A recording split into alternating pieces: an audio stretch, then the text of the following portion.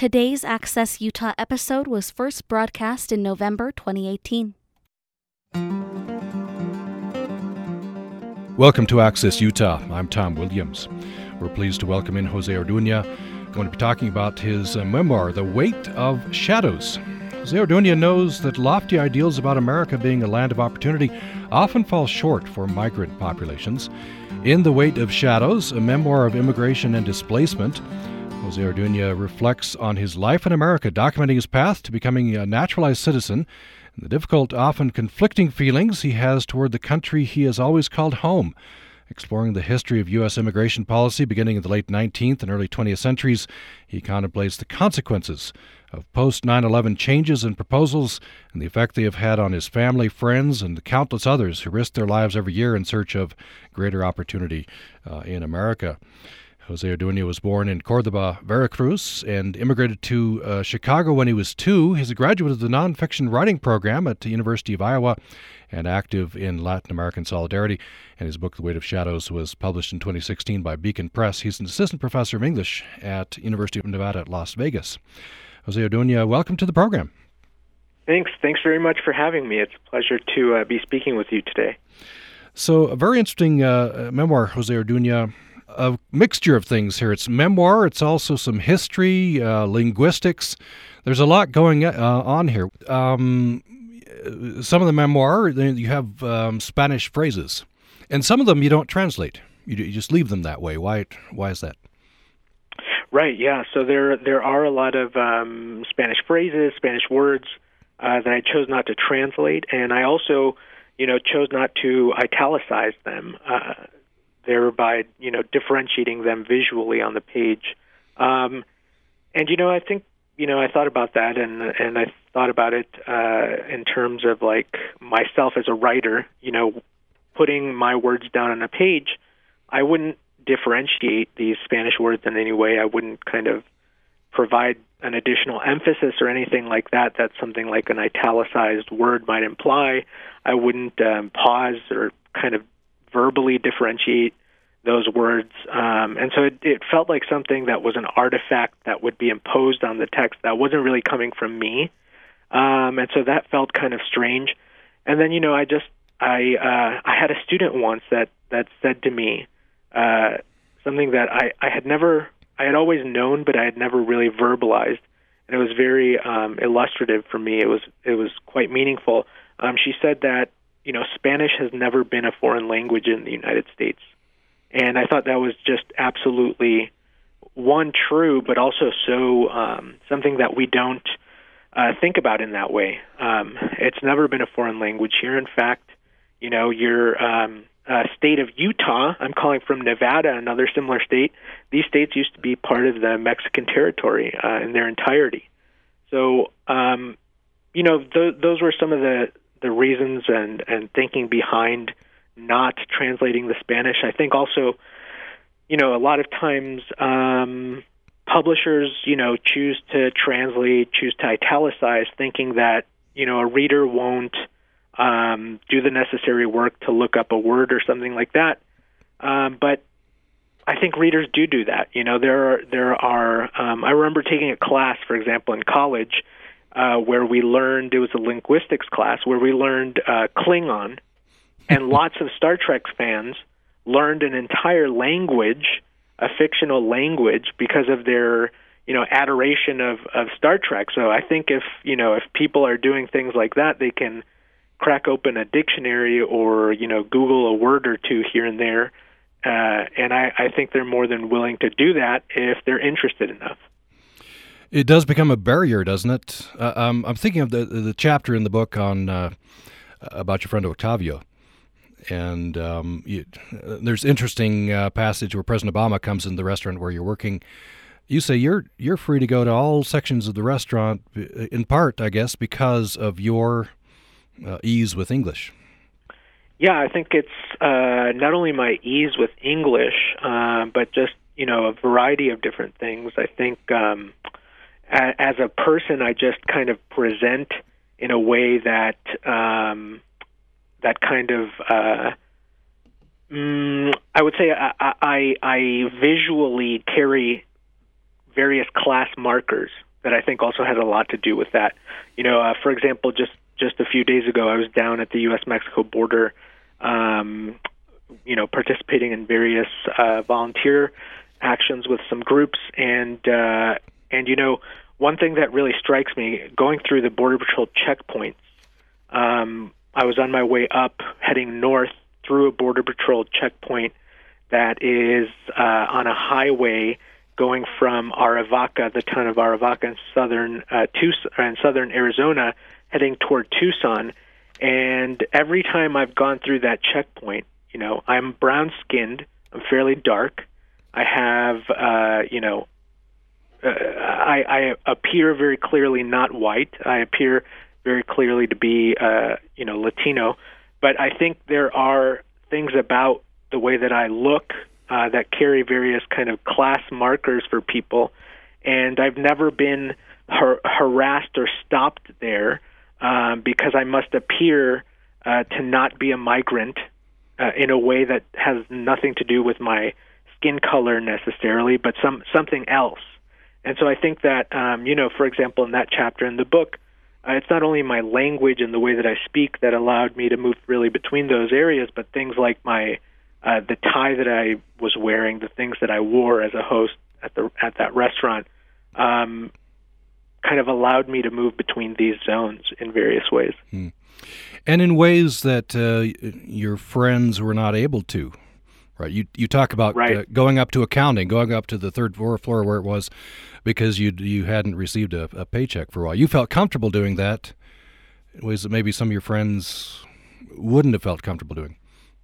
Yeah, and I think I felt very comfortable doing that, and the reason I was able to feel comfortable was not only because of the feelings that I had and the confidence that I had, but also just my very real material position in the world. If I lost that job, if they suddenly decided to fire me because I, stomped up there and demanded my money, I would be fine. I would be able to reach out to people. I would be able to, cope with that in a variety of ways economically, where a lot of people who are immigrants, who are working in low-wage jobs, don't have that ability to cope in that same way. And so they need those jobs in a very urgent way that is very different than my position. So, something that I tried to kind of capture in the book is how emotions like confidence, in that example, or, just the gall to go up there and demand my money, it's not only about the immediate emotion, but what structures that emotion, what gives me the ability to act upon that emotion versus someone else who might have a similar feeling but not be able to act upon it for various reasons. The same chapter, I want to get into the feeling and the experience of someone who's undocumented, or in the harsher words, illegal alien. Your mother leaves you a bunch of messages, and you say it's kind of whispered as if someone is listening, and then she tells you to be careful. Yes. And there's some history there, right? Why is she telling you to be careful?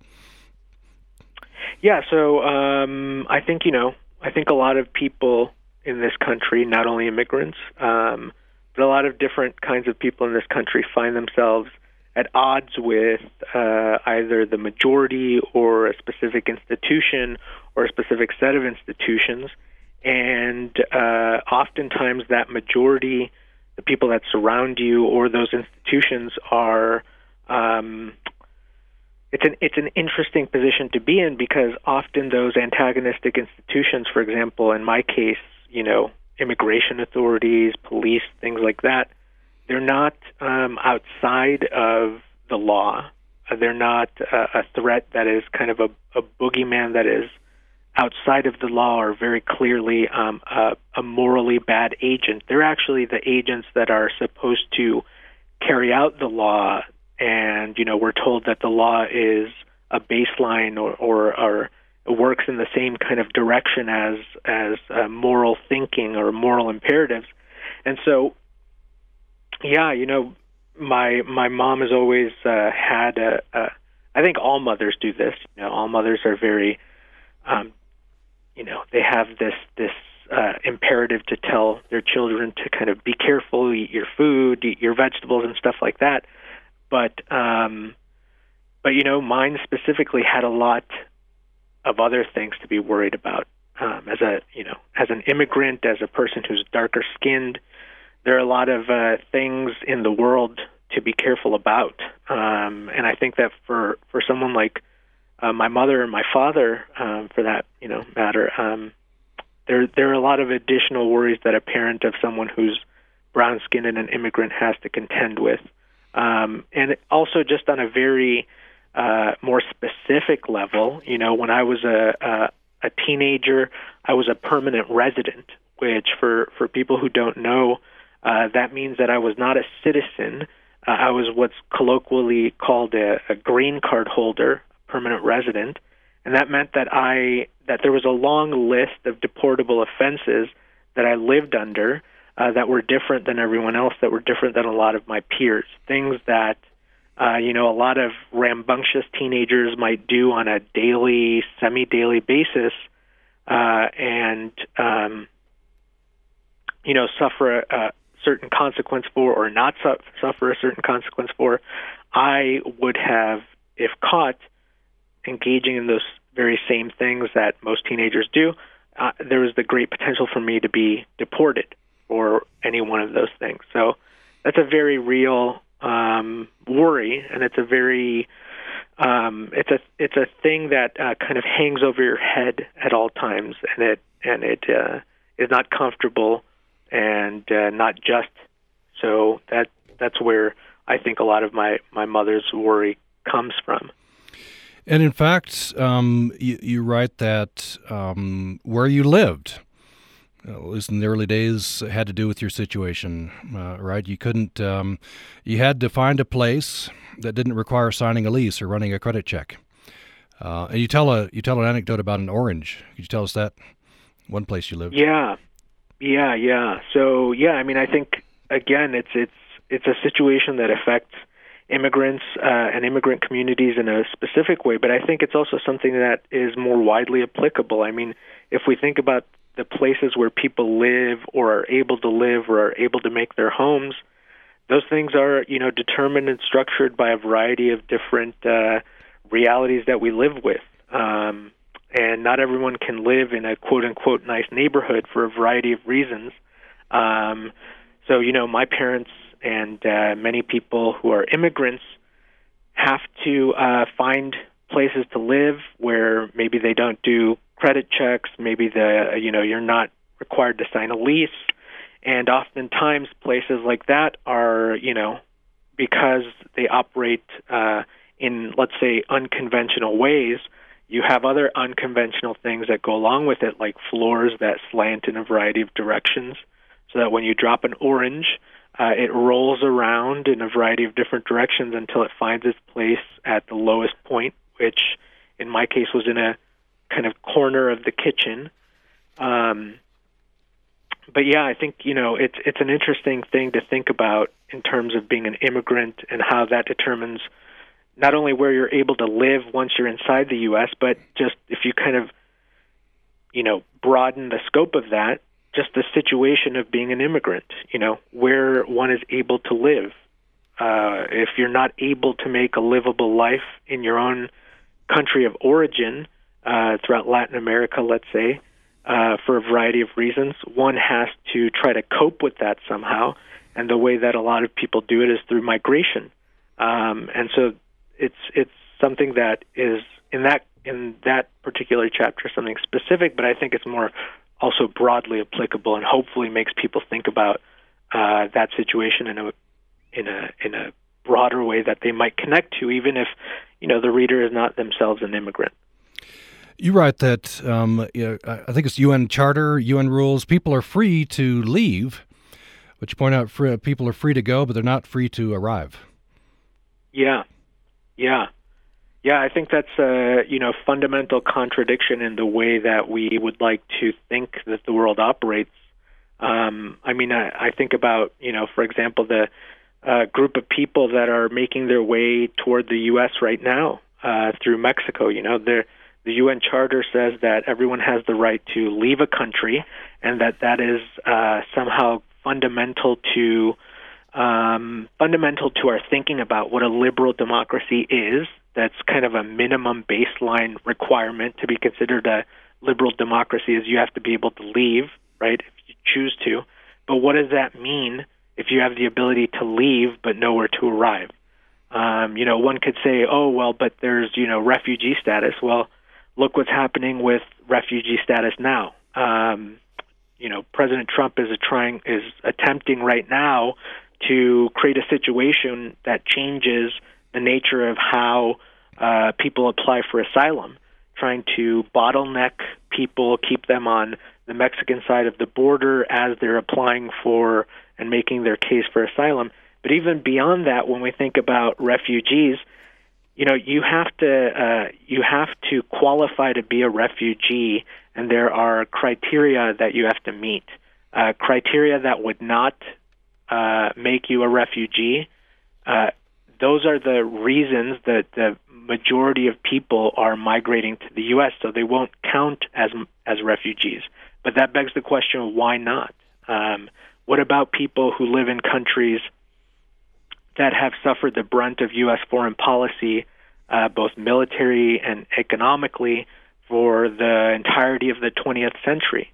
What about people who live in countries that have been made unlivable in large part due to decisions made in halls of power in the United States? Why don't those people qualify to have some sort of relief for that situation? And so that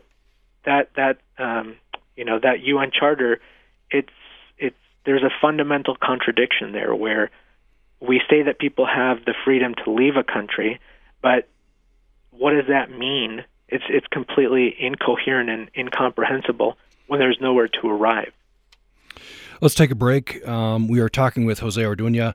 He's assistant professor of English at University of Nevada, Las Vegas. And he is author of the memoir, The Weight of Shadows. And we'll have more with José Orduña following this break.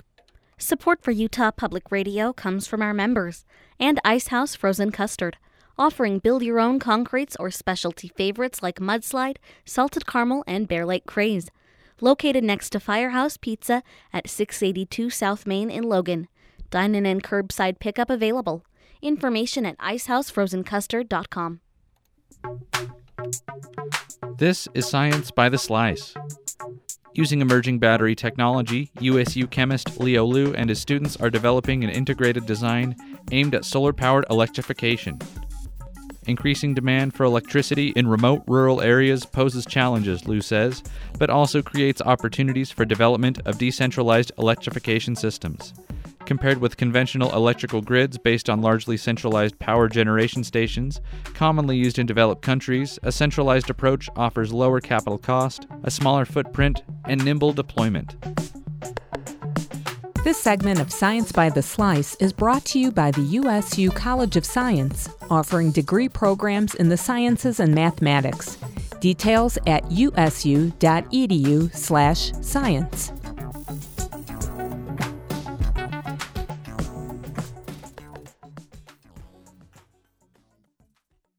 Today's Access Utah episode was first broadcast in November 2018.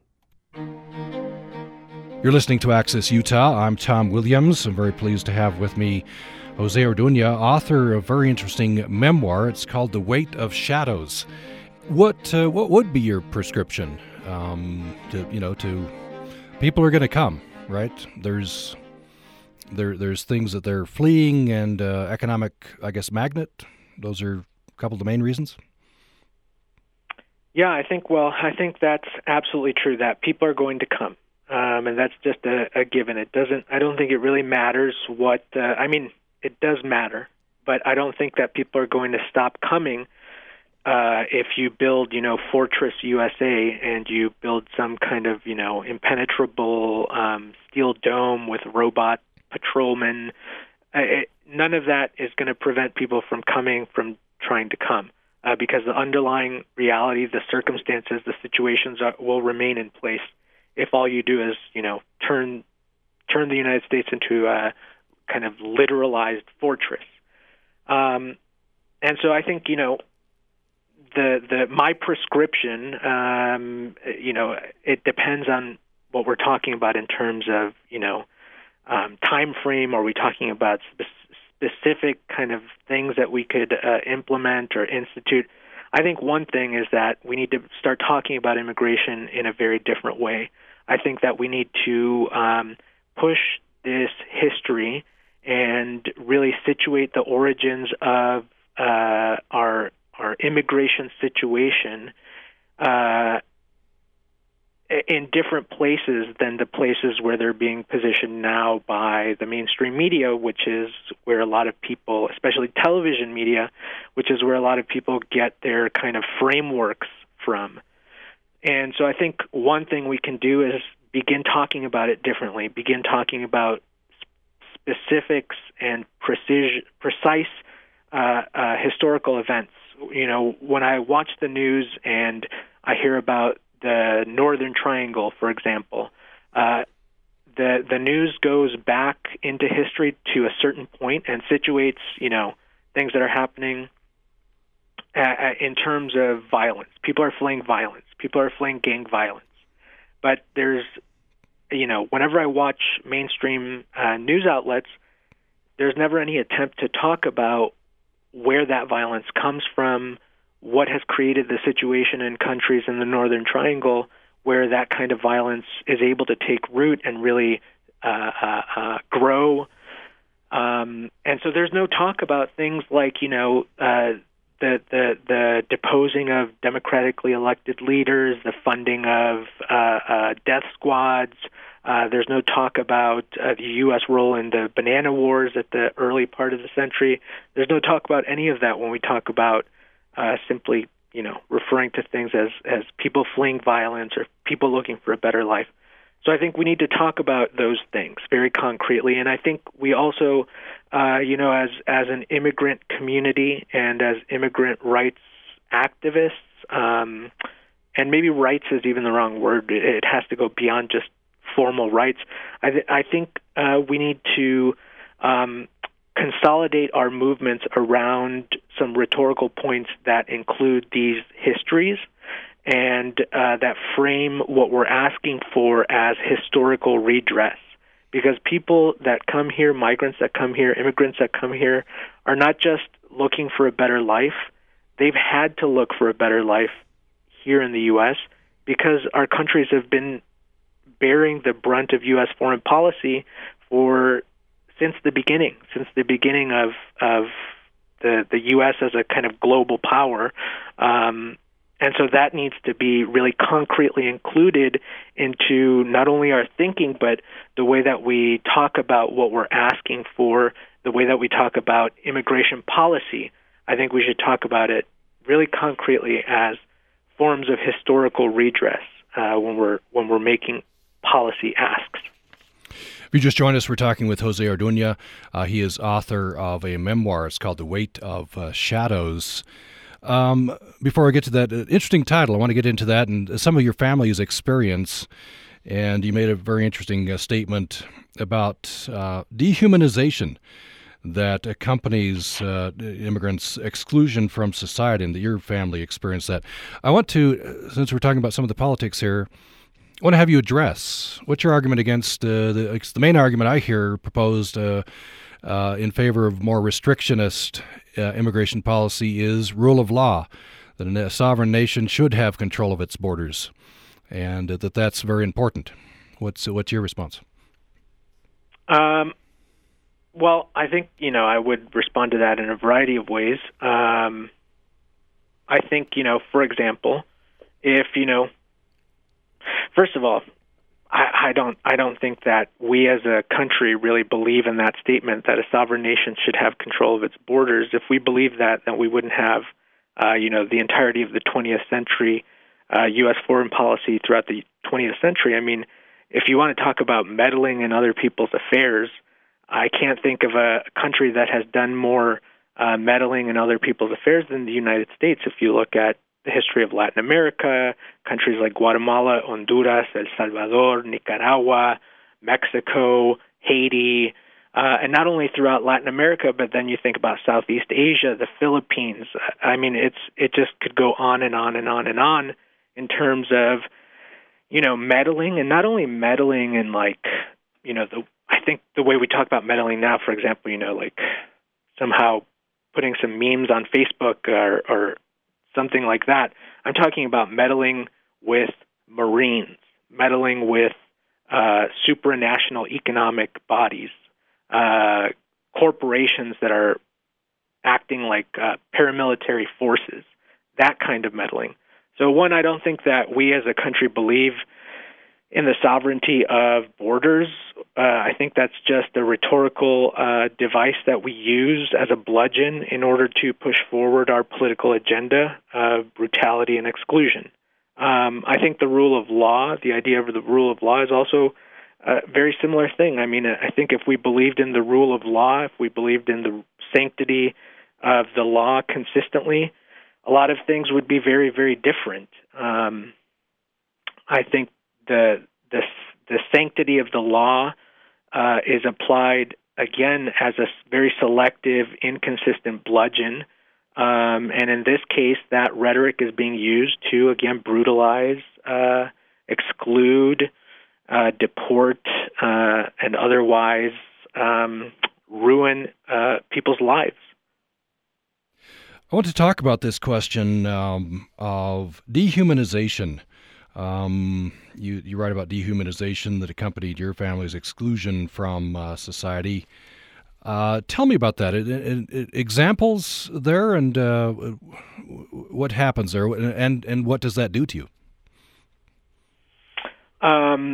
Examples of dehumanization. I mean, we can talk all day about, I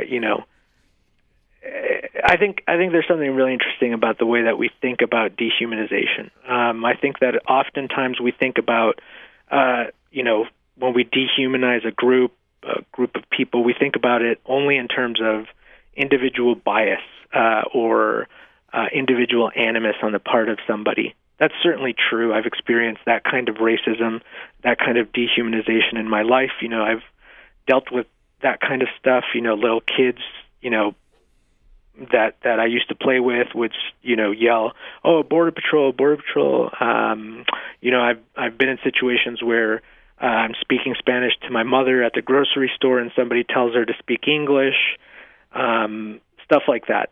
But I think, we really need to also talk about dehumanization in terms of the ways that institutions and economic imperatives dehumanize people or preclude people's ability to live as human beings.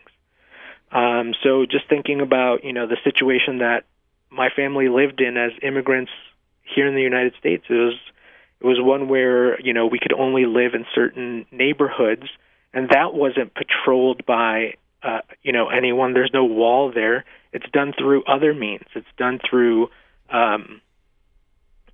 the ways that cities structure, the ways that our society structures cities along economic lines. If you, look at the way that public money is apportioned to different areas of the city, you could, overlay these. If you were to make a map of that and overlay it, you would see a lot of similarity between that kind of segregation and racial segregation.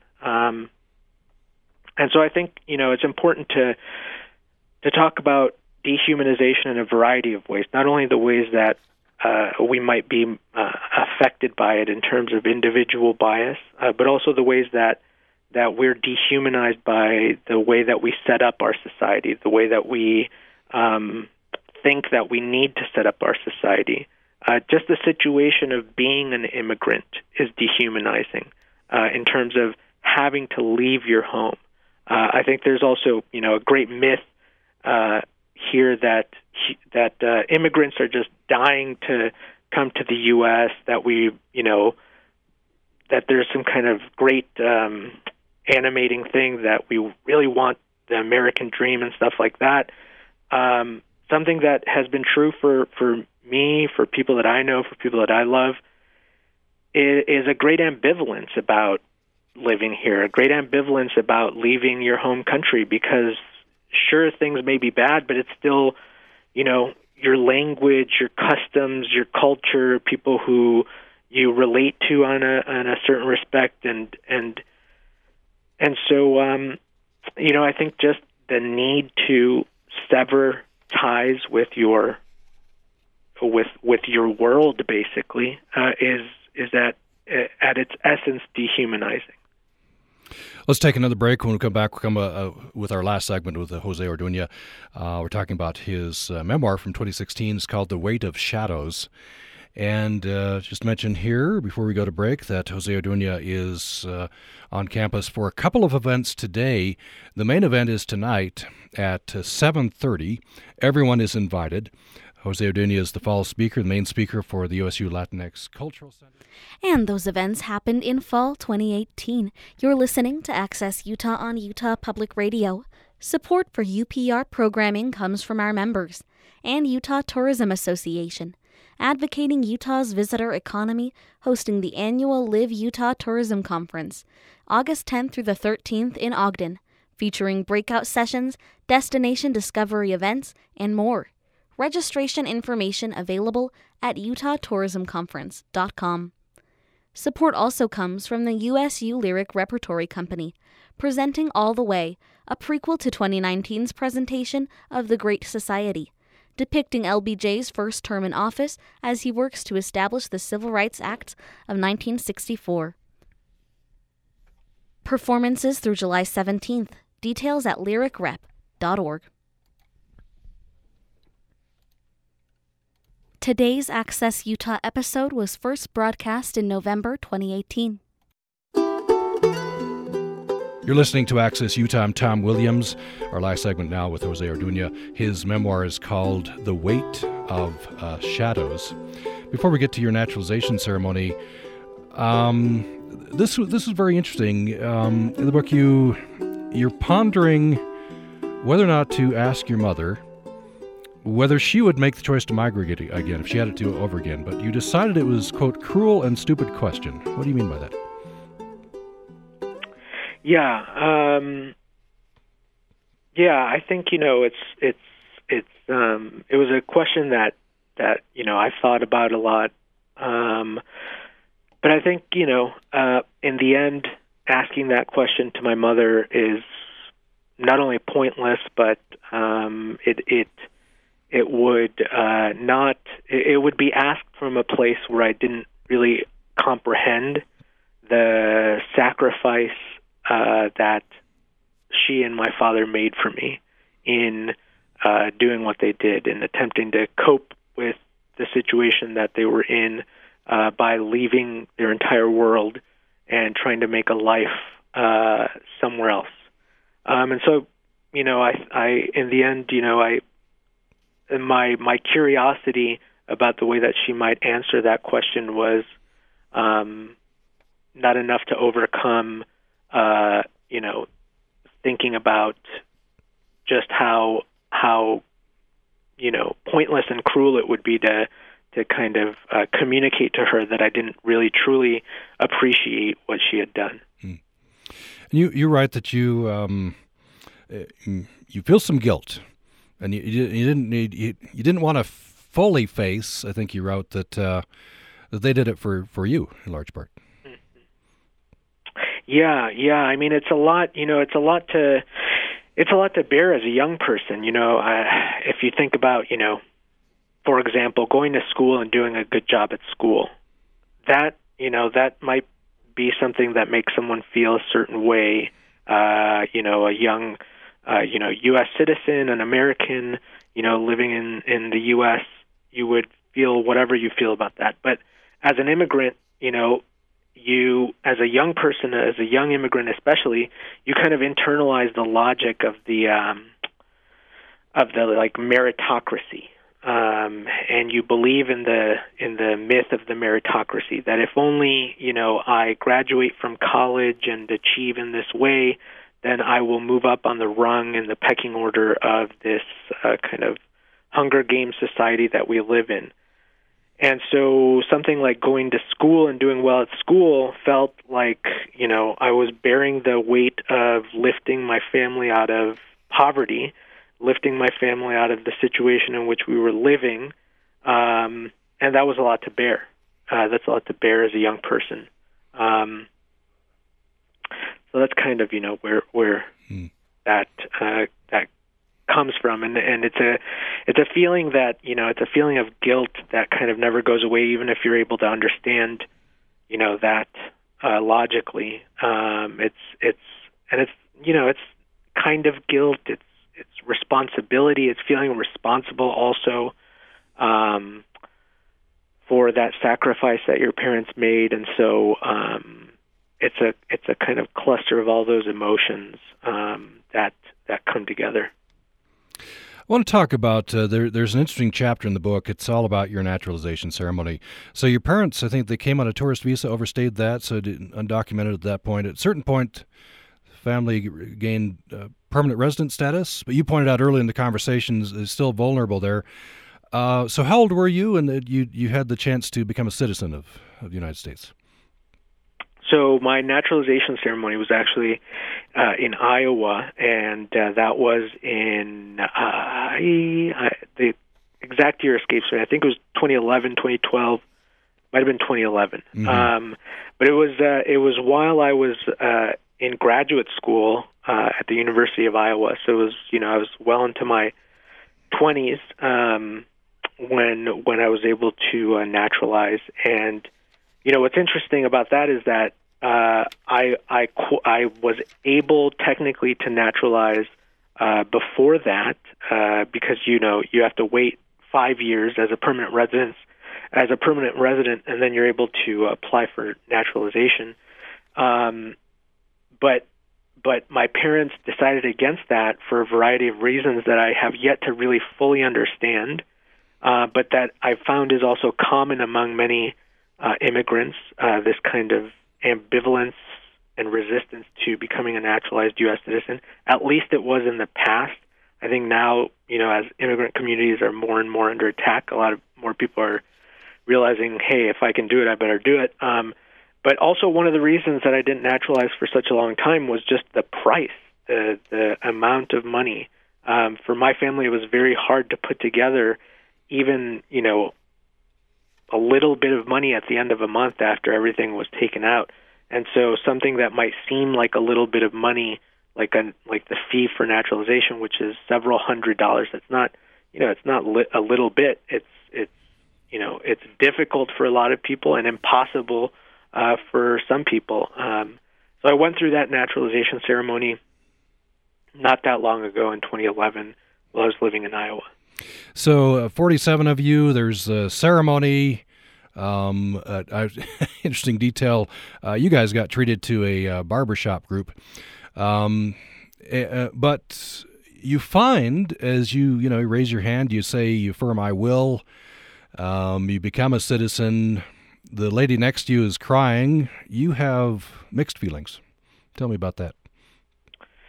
Yeah, I felt a lot of ambivalence about it. I certainly felt a great relief in terms of, for example, not having that list of deportable offenses hanging over my head anymore. I felt a great relief in terms of, being afforded the right to vote, for example. But I also felt a lot of other feelings. I mean, I one thing that I felt was, I kind of had this feeling of, well, what right does this government have to tell me, okay, now you can live here, now you can fully be a full-fledged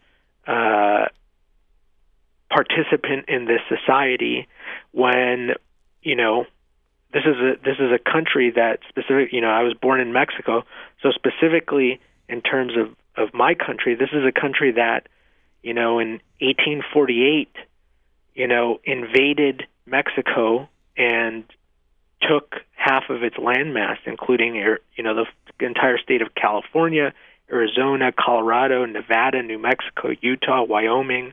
1 year before, for example, the gold rush, where billions and billions of dollars of gold were extracted from the earth, and continued to extract oil and minerals for a great number of decades, to such an extreme extent that by 1911, 46% of the total estimated wealth in Mexico was U.S. owned.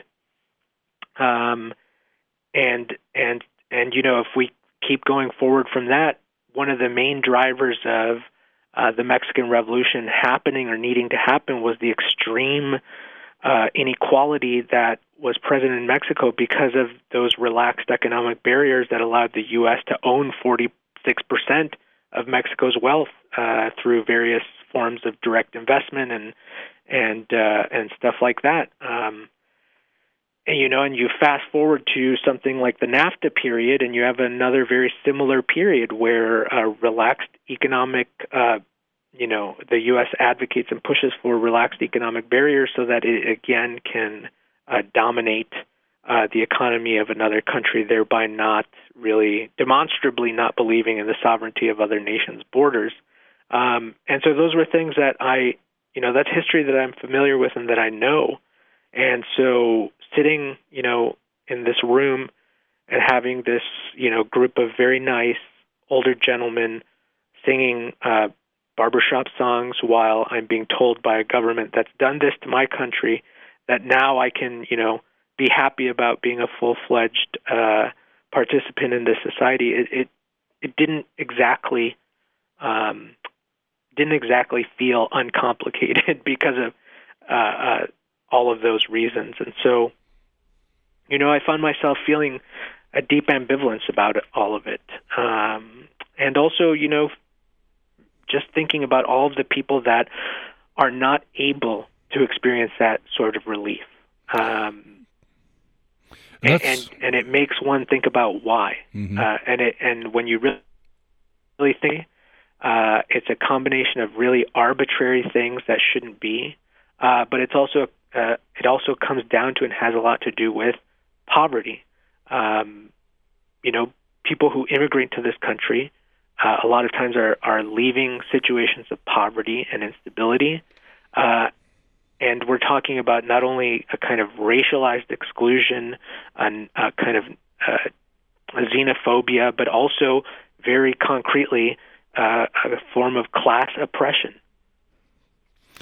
That's where I want to go next, and this will have to be the final topic. We're running out of time, but I want to jump in here, introduce this last topic, which you have hinted at here, by reading a paragraph from this chapter that we've been talking about. So the end of the previous chapter, you're at this ceremony, and you've just become a naturalized citizen. You say, "It isn't lost on me that people die in pursuit of this condition I've just entered."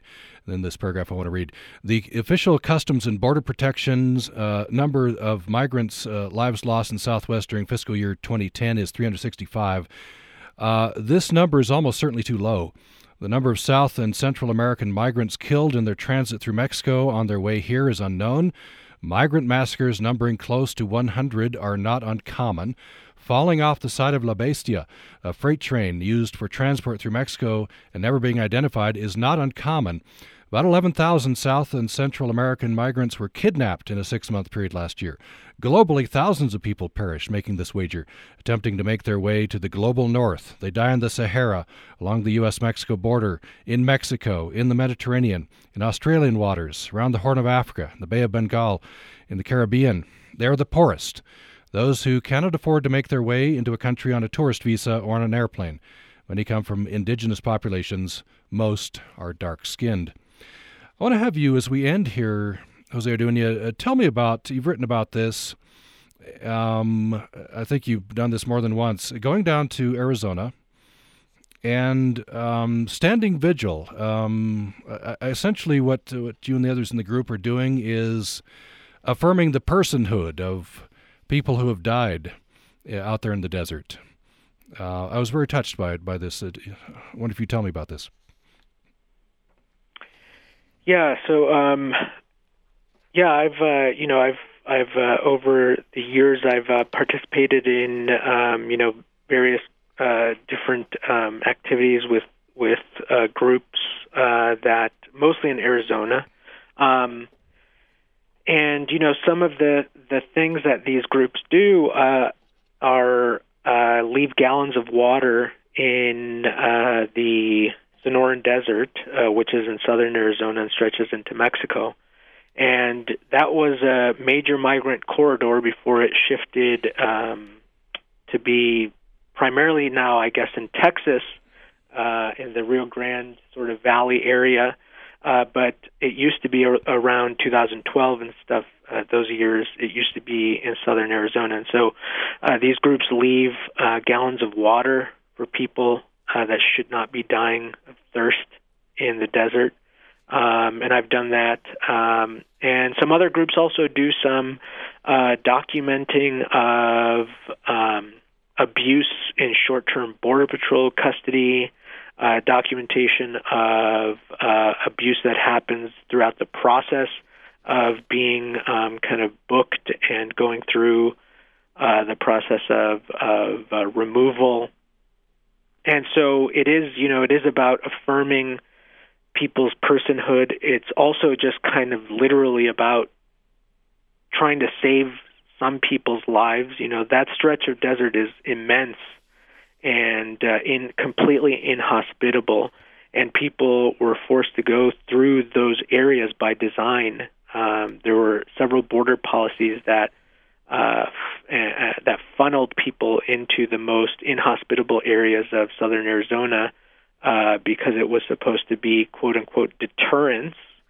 And that, really what that policy of deterrence amounts to is something like, signaling to other immigrants via the death of immigrants in the desert to, not try to cross or something like that. It's basically like what some cartels do with corpse messaging.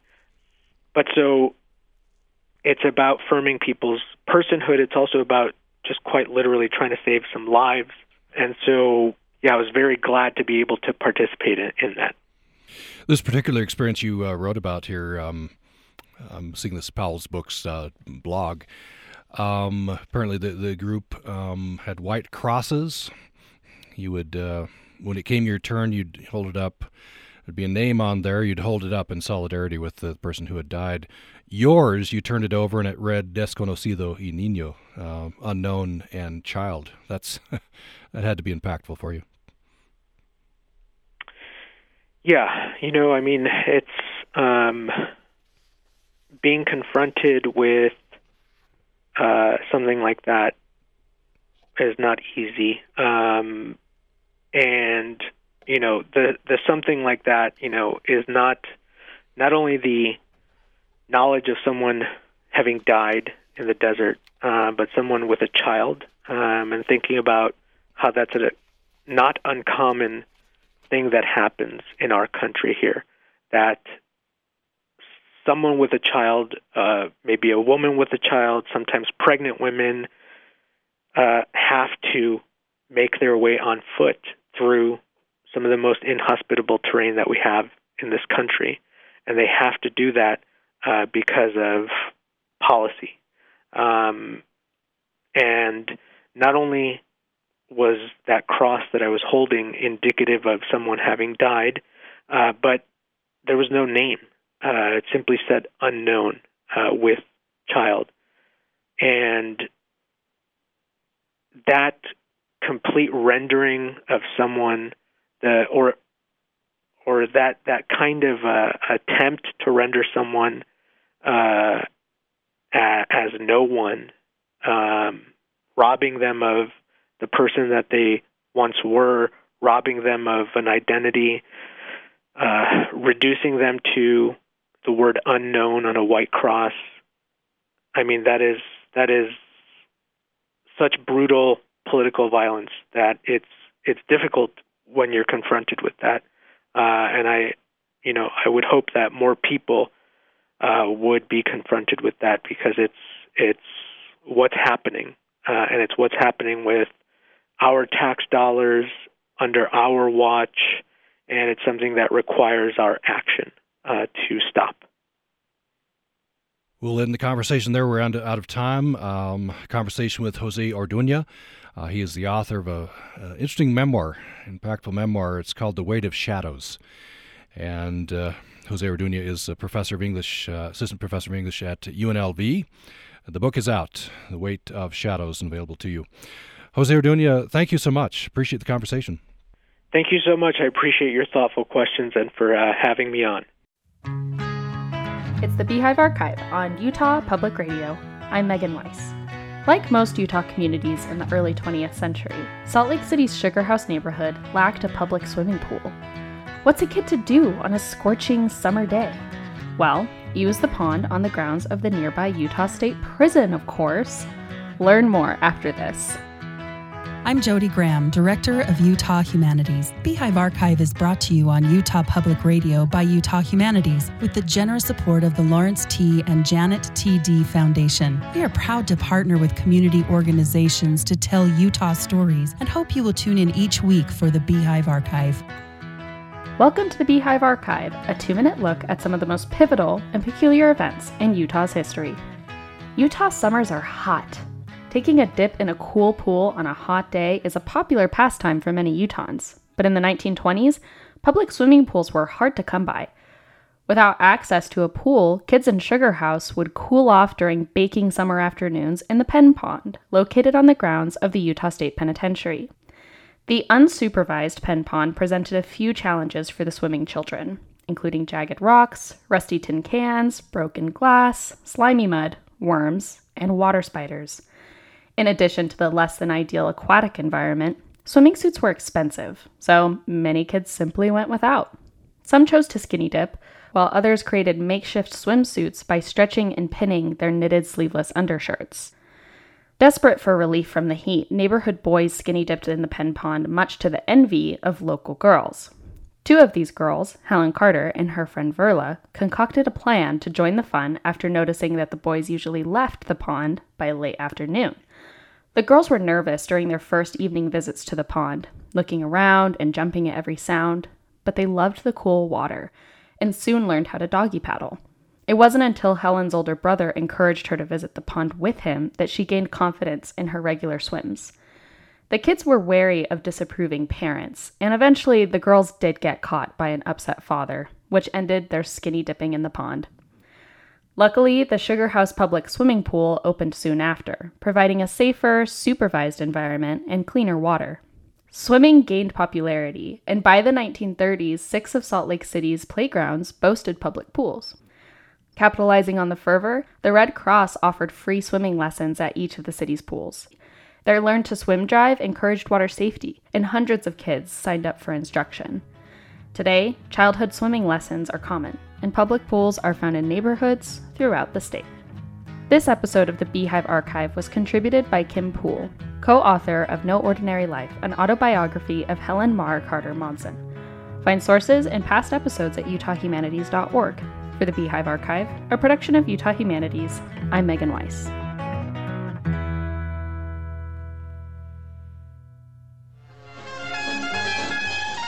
This is Utah Public Radio, a statewide service of Utah State University and the College of Humanities and Social Sciences. KUSR Logan, KUSK Vernal, KUSL Richfield, KUST Moab, KCEU Price, KUSU FM Logan, and UPR.org. Everybody wants to be